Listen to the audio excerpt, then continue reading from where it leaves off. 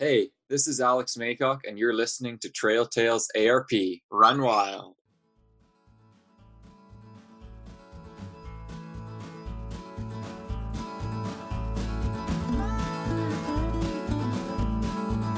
From the trails to the road to the track. If it's running, you'll find it right here on Trail Tales ARP. Run wild.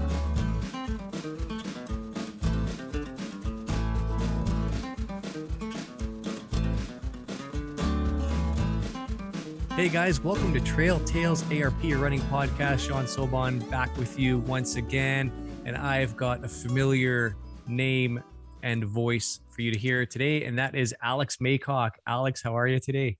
Good, thanks, Sean. I'm excited to be back chatting with you. It's been too long since we caught up. Yeah, man, it has been quite some time, and you've recently departed Orangeville, and you're up in North Bay. Back into the physiology lab at your school, but we'll get into that in a little bit.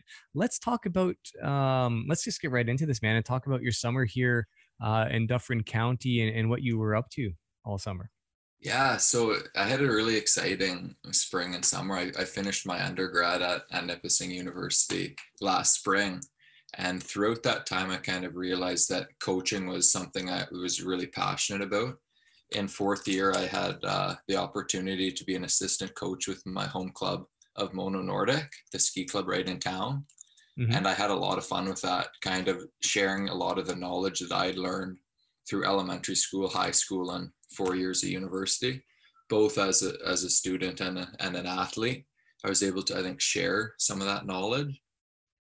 And then I decided, what better way after my undergrad than to kind of start my own coaching business and work with kind of like-minded young athletes. So in June and July at the Orangeville District Secondary School track, the high school track that I went to, I had a small youth running group of about 15 kids between the ages of 10 and 16 coming out doing track workouts with me regularly. And so we would do drills, some basic running drills, usually run a track workout and finish with some core strength. So basically building these foundational skills that I developed as an athlete myself, kind of in their shoes only less than a decade ago. Yeah. And now hopefully they're going to remember those track sessions and apply it to their other sports. Like I had quite a few soccer players out. Some cross-country skiers out and runners out, many of them going into high school now. So I'm going to be keeping tabs on them and seeing them represent the Orangeville area now. Yeah, that's really exciting, man. What a great way to kind of, use your talents and your skills and your knowledge that you've acquired and to give back to the community.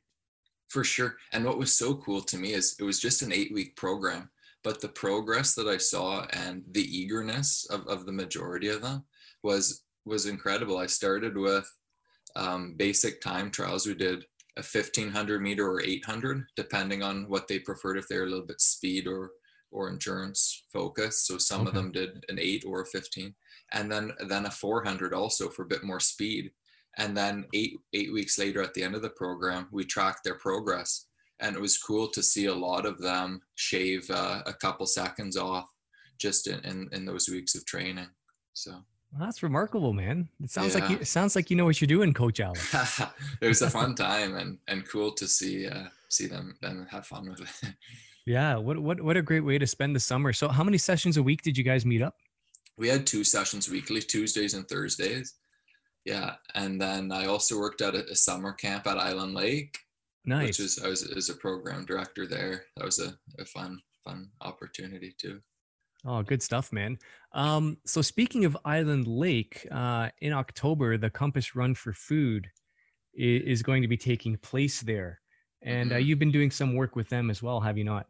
Yeah, so that's exciting. I think that Compass Run for Food is a phenomenal community event. The amount of money they raise for food banks in Orangeville and the Dufferin area is amazing. I wanted to help reach out to that community of runners and give them a way to prepare properly for a 5-kilometer event rather than just kind of showing up on race day with a bit of uncertainty of how to prepare. Yeah. I created, I believe about a 3-month program for them. So in order to prepare for that race, so incorporating some track workouts and easy runs, even some strength and conditioning, basically just periodize that lead up through August, September, October, prepare them for the race. Nice, man. You know, I was hoping to kind of go in there and clean up, but now that you've trained a bunch of people that are going to be there, I don't know what my chances are going to be. I don't know, Sean. You've been training a lot. I've been following all your runs with Piper there. Yeah. Well, I don't know if I could get Piper. If she can drag me along, I might have a chance. We'll see. You should. Yeah. So yeah, Compass Run for Food's really awesome. So this year it's going to be October 2nd, 2021. They have a 5K run walk. So if you're just kind of a casual athlete, they have a 10.5K run, and then the kids fun run, which is really cool. And, you know, since 2014, they've raised $250,000 to feed kids and families here in Dufferin County. So they're doing great work. And their goal this year in 2021 is to donate $65,000 to our local community. And it's amazing. And I think they still offer the virtual option this year as well, if you can't make it to Island Lake on race day or anything. So that's always great. And you know what's awesome too is if you follow Compass Run for Food on Instagram, they've been giving away gift certificates for some local restaurants like Dairy Queen, Champ Burger, which is a great place, and Pita Pit in Orangeville. And I actually won one of the competitions, so my kids are all psyched up about getting the ice cream cake from Dairy Queen. And the Champ Burger I'm keeping for myself because I love some Champ Burger. But yeah, it was pretty cool. So shout out to those sponsors and Compass Run for Food for kind of engaging with everybody and doing that. So it's really cool, man. And with that virtual event, Sean, I think participants are even allowed to run their 5K anytime in October, if I'm correct. Yeah, right? yeah, that's right. So you don't have to do it on the day. So it is nice to have that virtual option. I don't think those are going to be going away once we get back to having like live events everywhere again. It's nice to have that virtual option to still participate in runs like Compass Run for Food. They're kind of giving back to the community, and you can still, you know, get some swag and be part of it even if you can't make it live. So I have their website up, and I just saw a picture of you right across. Nice running pose there, buddy. Good stuff. So yeah, go ahead. Yeah. So my hope there was just that these training plans create some accessibility to free coaching in terms of what a good lead into something like this 5K would. Very progressive, like starting with shorter runs and kind of building that through to a couple weeks before the run, and then slowly tapering back and doing some sharpening workouts. Yeah, absolutely. And for people who you haven't been coached before, like you said, or aren't really sure if it's something they want to shell out for you to offer it to people for free is fantastic, and it's available for anybody and everybody, right? Exactly. They're online, Google Sheets, so anyone can access those. They're public links. So perfect. So yeah, if you want to check out Compass Run for Food for our listeners here, it's just compassrun.com, and it'll take you right to the website and tell you all about it. And how would they access the 5K running plan again? So where would they find that? It's on Google Sheets, but is there a link or something we can put in the show notes, or do you have? Exactly. So right through the Compass Run website, also they have like a training plan section. Oh, okay. Should give access right to those two programs of mine. One being like a beginner kind of walk run to start program, and then a little bit more advanced for those with some racing experience. Okay, perfect. So, yeah, we should tag those to the video. Yeah, I'll certainly do that. I'll get those up on the show notes. If people want to check that out, go right ahead. Yeah, still lots of time to prep, like over a month still. So. Oh yeah, easy peasy. You can do that in a month. Yeah. It's not as great as 3 months, but a month is still better than a week. Do you have any races lined up, Sean? So yeah, I am. So I'm going to be participating in Compass Run for Food and Island Lake Classic too by Gotta Run Racing. I've signed up for that. So it was interesting. Norma and I had a bet. We each had interviewed athletes that were going to compete in the Canadian Death Race. No, it wasn't the Canadian Death Race. It was a Sinister Seven. Sorry, it's all run by the same company out in Alberta. And so we bet on our guests and our athletes to win. And I lost the bet. So the stakes were that if I lost, I was going to either run the Chase the Coyote or the Island Lake Classic. So really, I didn't mind losing because I get to go into do a race. Yeah. And unfortunately, Chase the Coyote is not going to run this year because the provincial parks, I guess, aren't giving out permits. So that was a big bummer. But Island Lake Classic is a go, and it's going to be a live event. But for myself, I couldn't make the live event because I am working. So thankfully, they do have the virtual option. So I'm going to be running it virtually on a day that I can work. And I'm actually going to go out with Norm. He's going to take me out in the route and stuff, and we're going to have a nice run together. So that will be, Are you doing the 5 cool. or 10 for that, Sean? I signed up for the 10. Yeah. And Yeah. Is the race date Labor Day like usual? Yes, I think Okay. I just happened to be working on that day. On that Monday. September 6th, I think. Yeah, that's right. Monday. Yeah, Monday. Yeah. Cool. Yeah. So it's a bummer. I got to be at work, but either way, still gonna have a good time and run it and get a medal. So that's gonna be cool. And I expect really good athlete turnout there, knowing that in the Dufferin County area, we haven't had in-person running races in 18 months or something like that. Like I expect it to be quite big and quite competitive with a number of the Orangeville high school students participating and local elite runners. So yeah, no, absolutely. And actually when I did go online, and this was a few weeks ago, there weren't many spots left. Okay. Right? So if you are listening to this and you're interested and you're in the Dufferin County Orangeville area, go. I think it's gottarunracing.com, and you can still sign up there. I think they do it through Race Roster. Cool. So if there's still spots, I don't even know anymore. But yeah, September 6th, 2021 is a date. They also have.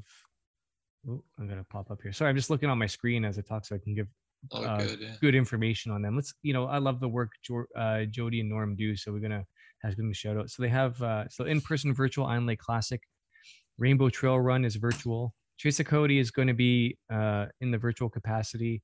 And they actually have a really cool thing they've been doing all year is the Canada's National Parks 10K series.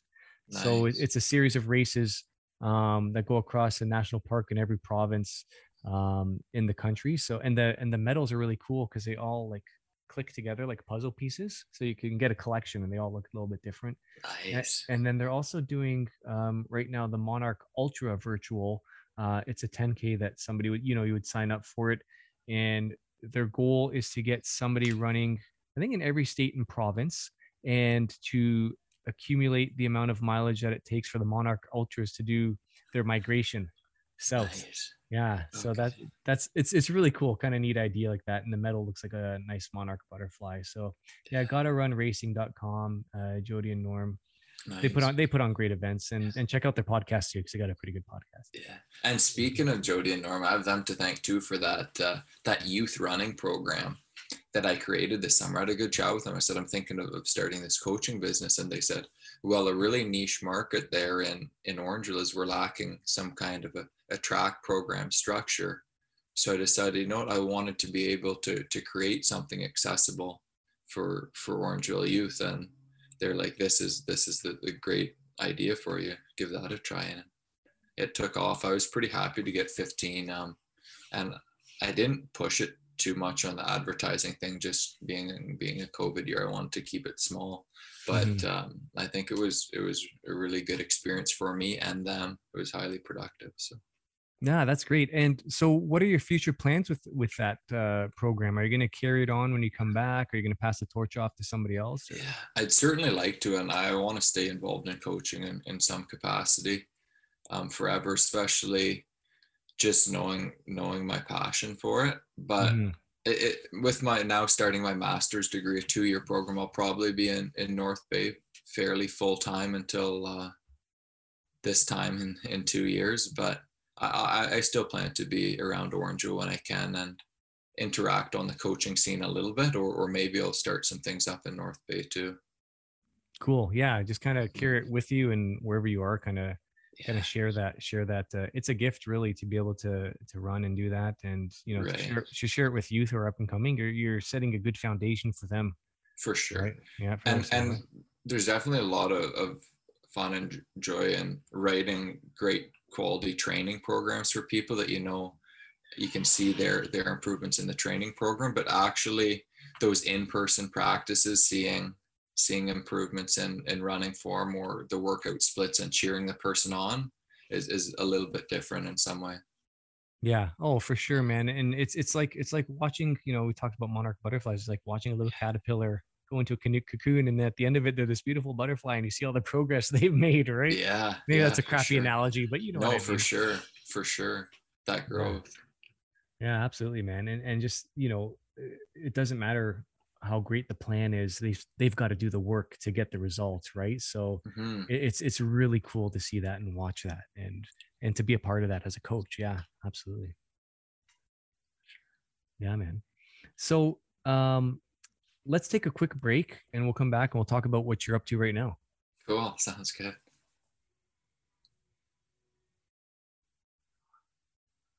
All right, now I'll just like edit in a little quick commercial, whatever. Okay. Okay.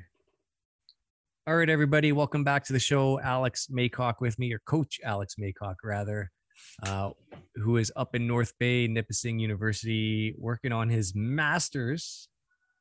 And so you've been up in North Bay for, what is it, 2 weeks now? Yeah, I came up in early to mid-August, and I've been doing some training up here. I'm also continuing my varsity athlete scene on both the cross-country running and cross-country skiing teams here. I'm preparing for the World Student Games in Switzerland this December, so that'll be a really exciting opportunity for me. In 2019, I raced in Russia. Yep. And so now, about 3 years later, I've bit that much more experience and that much more athlete maturity that I'm ready to go and have some solid racing in Switzerland. Yeah, that's going to be super exciting. So I guess, it did. The event didn't happen in 2020 because of COVID and everything. So, I guess, do you know if it's going to look a little bit different this year in terms of like spectators and stuff like that? Is it going to be a little bit early to know for sure, but I could see it looking similar to the Summer Olympics, and that maybe no spectators and maybe some restrictions on what the athlete allowances will be like. But right. Ultimately, it's going to be exciting to just be able to show up and perform again, because I've been out of the kind of even like provincial and national racing. It's been since two winters ago, so I'm ready to go again. Yeah, sounds like you're chomping at the bit. So before we started recording, you had mentioned you're going to go up there a little bit ahead of time. Mm-hmm. And you're going to be up at altitude for a bit. Are you not, before the race? Exactly. So there's a few different venues, whether in Switzerland or Italy, maybe Davos, Switzerland, or Gome, Switzerland, maybe Livigno, Italy, and go up to altitude maybe around 1,500 or 1,800 meters. So I'd fly over kind of around November 30th and spend about 10 days at a altitude slightly higher than my race venue in central Switzerland at Lucerne. Mm-hmm. That altitude's about 1,300 meters where I'll be racing. So kind of being able to have some of those blood adaptations. So increasing the red blood cell and hemoglobin leading into the lower altitude venue, that should have some positive adaptations, really taking 10 days or so super low heart rate, easy training to just maximize my preparation. Yeah. And if I recall correctly, you haven't had an opportunity to do this type of prep before a race at altitude, have you not? Yeah. And that's one of the big things that the altitude scientists and coaches discuss. What's the feasibility of doing that some of the time, like, or as a student athlete, how practical is it to head out to something well in advance? I've kind of lucked out with the timing of it. It's end of semester. I have a little bit of flexibility there with my program. I've lucked out, and I'm basically going to be able to spend that additional time there at a normal altitude, because the other option is just bringing in, let's say, a tent over your bed and kind of simulating the altitude. You could do a small environmental chamber in your bedroom. Yeah. Or arrive within 12 or 24 hours and hope that the effects aren't quite as bad. But often it is kind of that second, third day you start to notice the altitude effect. This way I'll be fully acclimated, because other opportunities out in Canmore and British Columbia, I haven't necessarily always had the best races. It's been a little bit more hit and miss. So looking forward to having a proper lead in.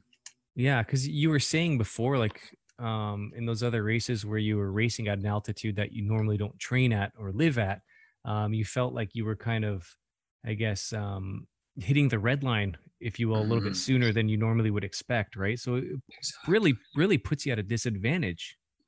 Yeah. And I've noticed that we've definitely talked with that altitude athletes coming down to sea level, the enhanced performance just from having those greater number of red blood cells. Yeah. So I think having that additional preparation phase at a higher altitude even, but the key there is to monitor my body's response. So we'll be looking at things like heart rate variability. How do I feel overall? And hydration's super important. That's one of the acute responses to heading to altitude. Kind of increased ventilation rate, so you're going to lose a bit more water that way. So making sure that I'm drinking lots and monitoring urine. Actually, I'll probably take a urine gravity system to kind of look at how the solute concentrations in the urine also. Okay, good stuff. So let's talk a little bit about, like you said, the increased ventilation rate would cause a little bit more fluid loss. And that's simply just because there's moisture in our breath, right? So you're going to be losing fluid through that way. Is that what you're talking about? Exactly. And increased urine production too is another response. Is it really? I didn't know that. Yeah, increased urine production and increased respiration rate. And then, so actually, then your plasma volume will go down and your heart rate will increase to compensate for that. Yeah. So I remember, like, I've been sitting in a car sometimes out at 1,600, 1,700 meters driving to a race venue, and I'm over 100 beats per minute.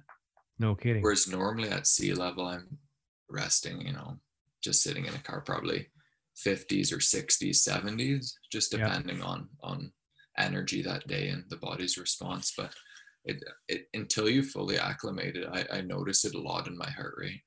Yeah, and that does make sense, right? Because your body needs to make all these adaptations to feed the oxygen to the cells, right?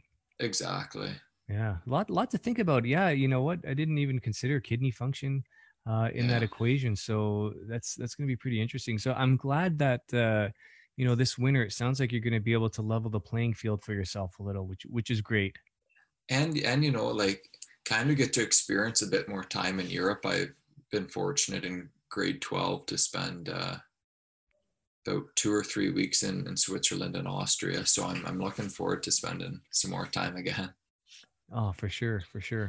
So with your time that you've had up there so far, you've been kind of spending some time in the lab and the physiology lab that you have up there. Yeah. So tell us about the wild and crazy experiments you're working on. So I'm basically, for my master's research, I'll be looking at exercise and environmental physiology, and particularly the effects of beetroot juice. So we'll be looking at 70 milliliter beetroot shots. We're going to be looking at that at altitude. So altitude will be my environmental stressor that I'll be looking at. Nice. Other students have looked at heat stress. I've had a friend who's gone through the master's program looking at the effects of active heat training. So cycling in the heat at 40 degrees. Does that active heat training help cycling performance at altitude? But instead of kind of a training intervention, I'm just going to be looking at a supplement intervention. So does simply taking beetroot juice about an hour before, which is high in dietary nitrates, does that enhance performance at altitude, particularly very anaerobic based sprint racing at altitude? So I'm going to simulate kind of high intensity interval sets of 4 sets of 30 seconds on, 15 seconds off. So I'll do 4 reps of that. So 16 30-second intervals over the whole workout duration and 3-minute rest between sets. if Okay. that makes sense. So It 30 does. on, 15 off, 30 on, 15 off. And then, yeah. So is this going to be you running on a treadmill with the? It's going to be on the cross country skiing ergometer. So Oh, how cool. that works, it's like a rowing ergometer, but instead of being flat on the ground, basically put it upright. And Oh, then wow. your hands are in there like double poling in the cross country skiing motion. So you're using some more upper body musculature. And the interesting thing about our upper body musculature, you might know this, is that it's very type 2 fiber dominant compared to the lower body, our soleus and gastrocs, some of the more posture muscles, and some of the spinal muscles. Those are a little bit more posture based muscles, and they're type 1 dominant. But our hope is that looking at some of these type 2 fibers with more anaerobic components, perhaps the beetroot will help under those conditions.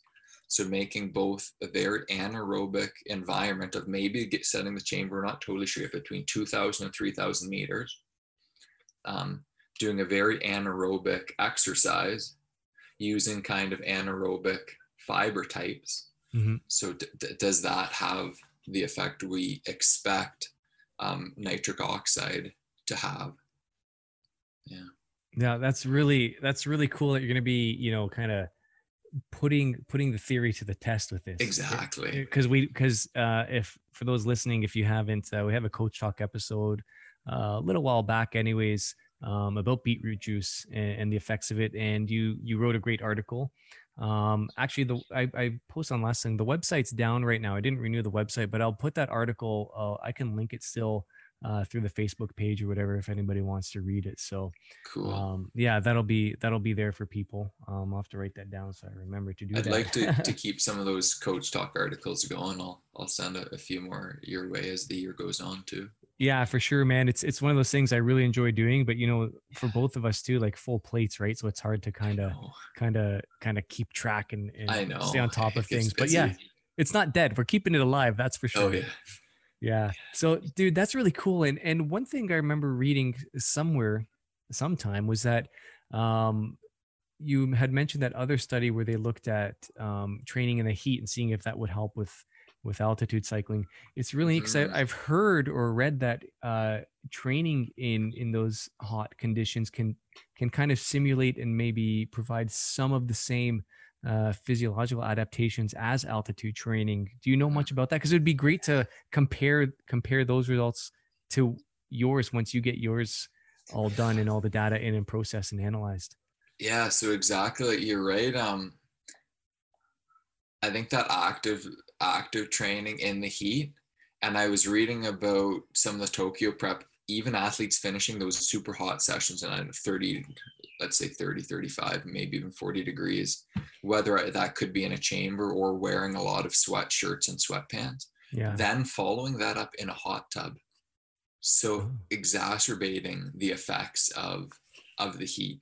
So putting your body under additional heat stress. Oh, wow. And so think about the fluid loss from that. I think that's the biggest concern, is monitoring your fluid intake. But for when you're looking at the actual heat stress preparing for something like Tokyo, especially the marathon running or race walking, when you're out there for 2, 3, 4 hours, hugely important to try that adaptation ahead of time. And what are your strategies going to be mid-race? I saw a lot of them doing ice on the head and around the neck, kind of very accessible ways to cool the blood flow. I think even forearms is another place with a lot of vasculature you could cool. Yep, armpits as well. Yeah. But I definitely agree. I've heard that too. Very cross adaptations between heat training to altitude. So I think it's hypoxic inducible factor, and there's these heat shock proteins also. So it could be these heat shock proteins that have some type of correlation to altitude also. Cool. I've never heard of those heat shock proteins, but I guess it's just a pathway that gets triggered, I guess, when you are in that type of environment, eh? Mm-hmm. Oh, man, and ultimately some of those adaptations that you're looking for is expanding that plasma volume, right? Yes. how much blood can we circulate around. And I've talked with that too about with my supervisors, how once you are quite endurance trained, you already have quite high levels of blood plasma. How much more room is there that extra training stress is gonna put on your body that might take away from your recovery? So I think as a coach, that's part of the art is periodizing when you're going to be doing such invasive training, like all that heat stress. You might not want to do it directly before an event. If you're going to be tired from it, it might be important to do it a month out or 2 weeks out, and then give your body a little bit of time to recharge and reset. Does that make sense, rather than going in so tired? That makes absolute sense, and it's a great thought process you have there, because yeah, if you do that, you're putting huge stress on your body, and we know that recovery is super important, right? So yeah, you want to give yourself, you got to find the sweet spot, I guess. And I guess everybody could be different. I mean, you can have guidelines, but you have to find that sweet spot so you have enough recovery time that you still have the benefits you had from all the training, right? Like not enough time so that Exactly. that you start to lose the benefits, or not, you don't want to have a short period of time whereas you're not recovered enough to be able to perform at your best. So it's kind of Right. finding that sweet spot. And how do you calculate? Is there a formula for that? I don't know. You kind of, I guess a lot of it's trial and error too, right? Exactly. Coaching with a lot of experience and athletes knowing what's worked for them in the past. Now, I know altitude, the effects of kind of that increased red blood cell count, increased hematocrit, will last for about a month after returning to sea level. So you should hold some of those adaptations for about a month. Okay. But the actual effects of heat adaptation, how long that would carry over, I don't know if it would be a month, perhaps, but it'd be worth looking into more and playing with. Yeah, absolutely, man. I always love my conversations with you, because it really gets that little hamster in my brain kind of spinning the wheel a little faster, and looking at Yeah. different types of advantages you can look for, or things like that, right? It's just it's Hmm. fun stuff, man. It's fun stuff. Yeah. So you're going to be doing that. Is that going to be a big part of your work on your master's this term? Yeah. So actually, my first study is going to be that sprint protocol that I talked about, the 4 sets of 4 by 30 on, 15 off. Yep. We're going to basically see what the reproducibility effects are. I'm going to have some non-ski specific endurance trained athletes. So I'll have some cyclists, runners, rowers come in and try out my protocol as kind of a endurance group, non-ski specific trained. And then I'll also have ski trained endurance athletes.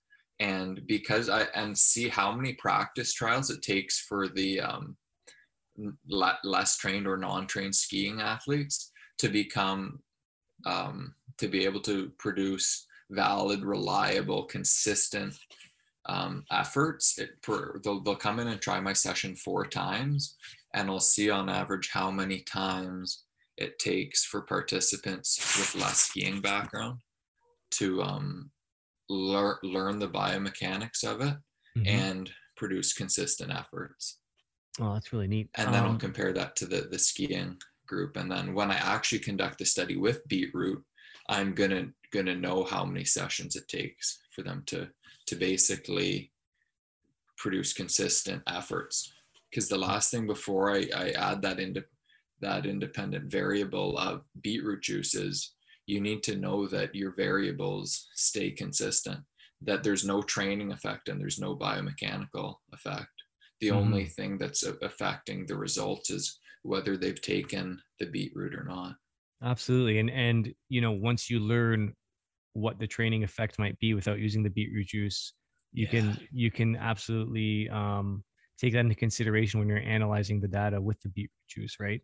exactly. So yeah, what kind of um sample population are you looking at? How many sample I'm or hoping subjects to do you want to have, have? especially if that first one's going to be publishable by the end of my 2 year degree, I'd like to have about 10 in the endurance group and 10 in the ski trained group, and Okay. probably very similar for the beetroot study. But as long as I have enough of a sample size to find a trend, let's say I have 4 or 5 who've done it from each group, and I can find that 2 or 3 practice sessions is enough, then I can start my study with beetroot and go ahead and see the effects of the beetroot. Oh man, you've put a lot of thought into your methodology here.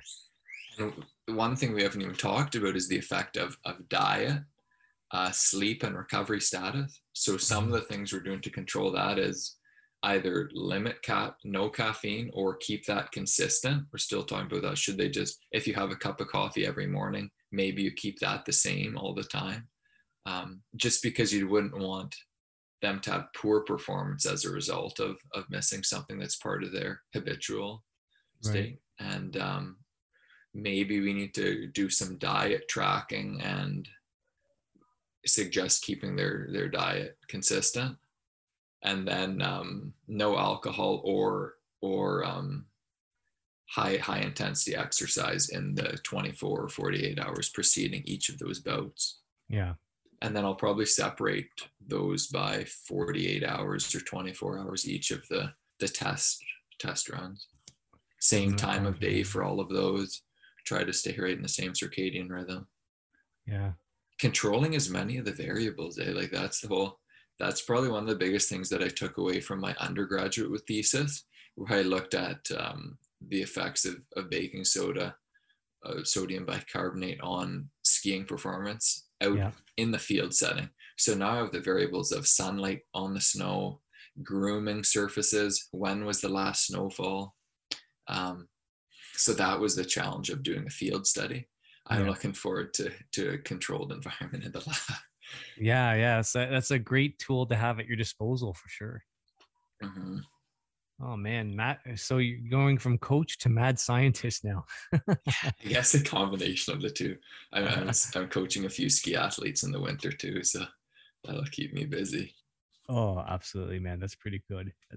So when does your semester actually start? Are you looking at like September 7th or? Yeah, the Tuesday the 7th, and it's nice. I have 3 courses in exercise physiology, research methods, and a seminar, and then I'll have a statistics course in the winter semester, and then second year will be all in on the research side. And what's also exciting is I have a TA-ship for being a teaching assistant for probably some of the second and third year physiology courses.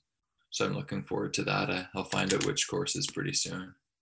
Oh, that's going to be exciting too. Yeah. And I think that will be a little bit more on the marking side. We'll see if there's anything else besides that, but hopefully there can be a little bit of working with the students in a small capacity. Absolutely, man. It'll keep you sharp too, right? Exactly. Yeah, man. Looking forward to it. So Alex, you got a lot on the go. You've done so much this summer and giving back to the community, which is fantastic. And now you're up in North Bay and continuing your academic career with some pretty exciting stuff, I think, for sure.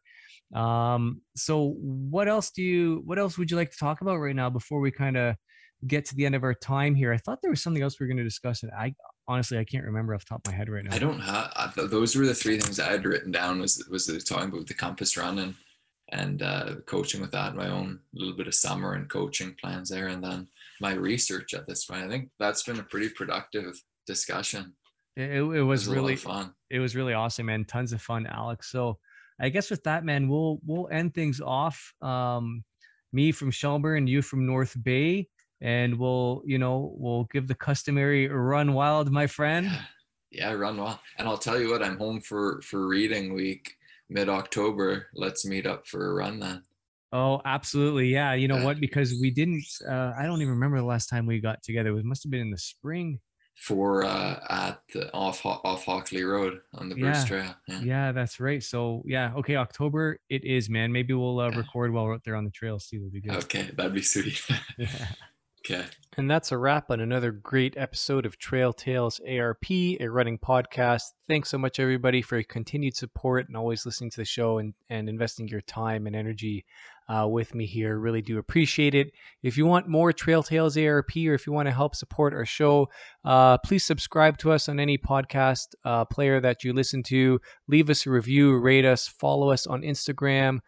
Send the show an email, trailtalesarp@gmail.com, and tell your friends. We'd really appreciate it. Run wild, everybody. We'll catch you next week.